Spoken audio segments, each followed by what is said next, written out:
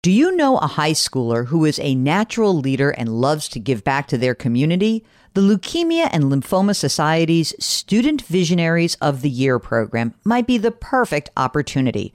Forming strong teams to support them, Student Visionaries of the Year candidates fundraise for the Leukemia and Lymphoma Society in honor of a pediatric blood cancer survivor in their local community. This 7-week philanthropic leadership development program helps students gain valuable life skills like project management, communication, financial literacy, and entrepreneurship. Not to mention, it looks great on college applications. But most importantly, it's a chance for students to engage in meaningful work within their community and make a real impact on the lives of blood cancer patients and their families. Learn more about Student Visionaries of the Year or nominate a student at lls.org/students. That's lls.org/students. Homes.com knows that when it comes to home shopping, it's never just about the house or condo. It's about the home. And what makes a home is more than just the house or property. It's the location and neighborhood. If you have kids, it's also schools, nearby parks, and transportation options. That's why Homes.com goes above and beyond to bring home shoppers the in-depth information they need to find the right home. And when I say in-depth, I'm talking deep. Each listing features comprehensive information about the neighborhood, complete with a video guide. They also have details about local schools with test scores, state rankings, and student-to-teacher ratio. They even have an agent directory with the sales history of each agent. So when it comes to finding a home, not just a house, this is everything you need to know all in one place. Homes.com, we've done your homework. Welcome to the Jill on Money podcast. It is Tuesday, February 9th. And you know what's so sad is that after the Super Bowl, I really do think that Mondays after Super Bowl should be national holidays and we should be able to sleep late. And I thought that, I'm looking so forward to President's Day. But then I found out that I actually have to do something for work on President's Day. So I'm bummed. So anyway, let me just say this about that. It's all right. I like it. I'm with you guys. It'll be a long way to my next holiday, I guess. But, we'll make do. Well, no, what's the next day that I get off? No, it can't be Memorial Day. I think the markets are closed markets are still closed on Good Friday. That may be it. It could be a long March for me, Mark. I feel bad for you because you know how cranky I get when I don't get a day off, right? Anyway, okay. So if you've got a financial question, give us a shout. Our email address is askjill@jillonmoney.com. Askjill@jillonmoney.com. Again, if you'd like to come on the air with us, it's so great because then we can ask follow-up questions. We can do the stuff that, is important and takes the burden off of you in some respects, because I'll do the heavy lifting and ask questions and ask follow-up questions, because sometimes it doesn't, you send us what appears to be all of the information we need, and then maybe missing a couple of things. Okay, so as a result, when you don't come on the air, I'll sometimes say, well, I need more information. Well, guess what? This is one of those fabulous moments where someone then followed up with that information. So Michelle had asked us, she wanted to retire. And she said she was going to work till her full retirement age, which was 66 and 10 months. And now she's like, do I have enough to retire on? And so she had she's got a bunch of money. She's got a pension, and she's got some Roth IRAs and some rollover IRA money. It's more than $1 million, which is really pretty great. She's got some money in another account, probably another $150,000. So she says, hi again. Thank you for answering my email. I knew I would forget something crucial, even though I tried hard not to. She will be 62 in April. And so then the question is, can she retire? Mark, are you ready to give her get out of jail free card at 62? I think it's doable also. I just did the numbers. It is doable. What do I want you to know about this? It is doable, but it makes it a little bit harder. That pension money is going to be limited. If you're going to wait to claim your Social Security, I wouldn't mind you, essentially spending down some of the money that's in your non-retirement assets, hopefully just not a ton. If you could spend some of that money down and get to your full retirement age, it will make the Social Security much better for you. But if you do the math pretty quickly and you say the pension at $2,100 plus early Social Security completely covers my needs, then you're fine. You really are. It just gets a little bit easier every year you work and every year that you delay till your full retirement age. How about the one thing that I think is going to be expensive and tough is going to be your health insurance. That's going to be expensive. So that's going to be your complicating factor. So I hope that helps. Dorothy writes, "Hi, Jill. You have a wonderful podcast for personal finance. I've learned an incredible amount listening to the daily shows. I am planning to retire and will want to roll over my workplace 401k into my IRA. The workplace funds are at Fidelity and my independent retirement accounts are at Vanguard.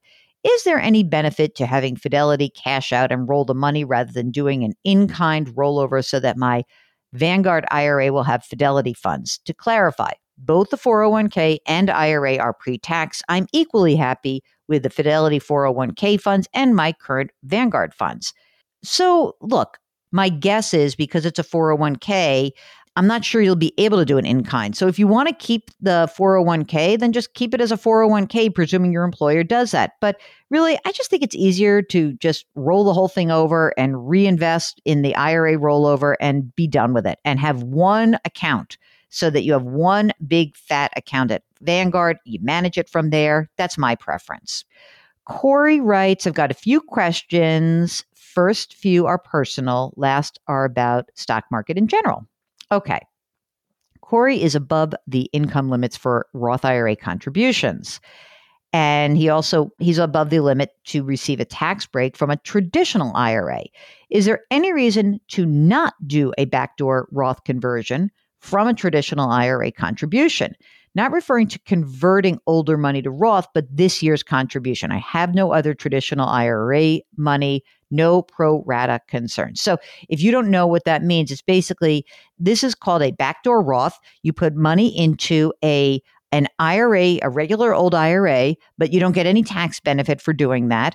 You put the money in that, you're $6 or $7 grand in, and then you immediately convert it into a Roth. And that's called a backdoor Roth. You cannot do this if you have other traditional IRA floating around. And so, Corey, you should definitely do a backdoor Roth. That's perfect. Okay. Second, GameStop. Had to know it was coming. Who do you borrow stock from in order to short it? Well, usually it's just a brokerage firm, like wherever you do business. Like, so if you said, I have an account at Charles Schwab and you wanted to go short GameStop, you would say to the brokerage firm, I want to be able to sell short. They'll say, okay, you've got to have a margin account. And meaning that's just kind of an account where you can borrow against it. And you've got to put money in this account, and you have to have money that is put into the account to start the trade and extra money in case the trade goes against you.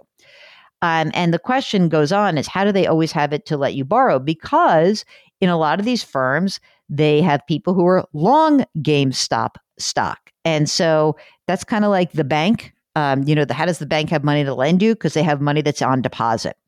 Now, next question. Do my brokerages loan out the few shares of individual stocks I own? Can I stop them? Yes, they do. And no, you can't. You've signed that right away. If you want to hold shares directly, you have to hold them directly in a company, which is a DRIP account or directly with companies, but they don't usually let that happen. And it's not the biggest thing in the world. Okay. Mark thinks that you may be asking these questions because you want to short stocks, but maybe you don't. I don't know. How is it not making more news that hedge funds shorted over 100% of the shares of GameStop? It is making news. The definition of naked short selling. How is this not being more discussed as the flaw in the system and not some retail investors that can actually read detailed investing info? Well, Corey, look, this was in the news and it is part of the system. It will come under scrutiny. Naked shorting is way different than just regular shorting, meaning that you have a lot of exposure. And to compound the problem, by the way, a lot of hedge funds use borrowed money on top of that. that they leverage their positions. So I think there could be some changes in the way that short selling is managed, but we'll see. Okay. All right. Next up is Luke, who says, "Hi, Jill. I love the show and the fantastic advice. I'm 42 and married with 2 children. I'm very focused on saving and continuing to build our retirement nest egg. One of my big frustrations is that we have multiple accounts, so it's challenging to keep track of performance and overall allocation." That is hard. I know. It's like one of those weird functional things. Okay, my wife and I have 3 different 401k accounts. One is a government thrift savings plan, 2 Roth IRAs, an investment account through a health savings account. Is there an affordable way to view all of those accounts in one place? I'm wary of the free services out there like Mint and surprised that none of the brokerages we have, E-Trade, Schwab, or TD, has this functionality built in. Thanks, Jill.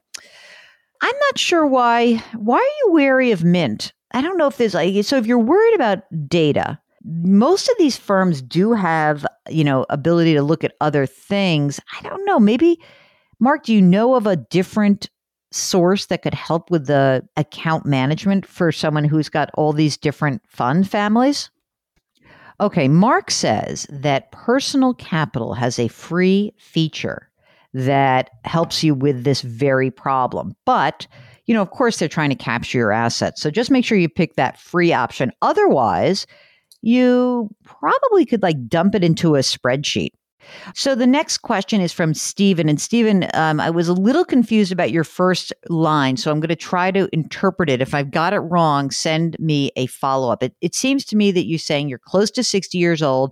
You've got about $100,000 in an IRA, and you've got another couple $100,000 in a Roth, and you want to know, is it worth adding some money from a work account? And you have the ability to change from an IRA to a Roth IRA.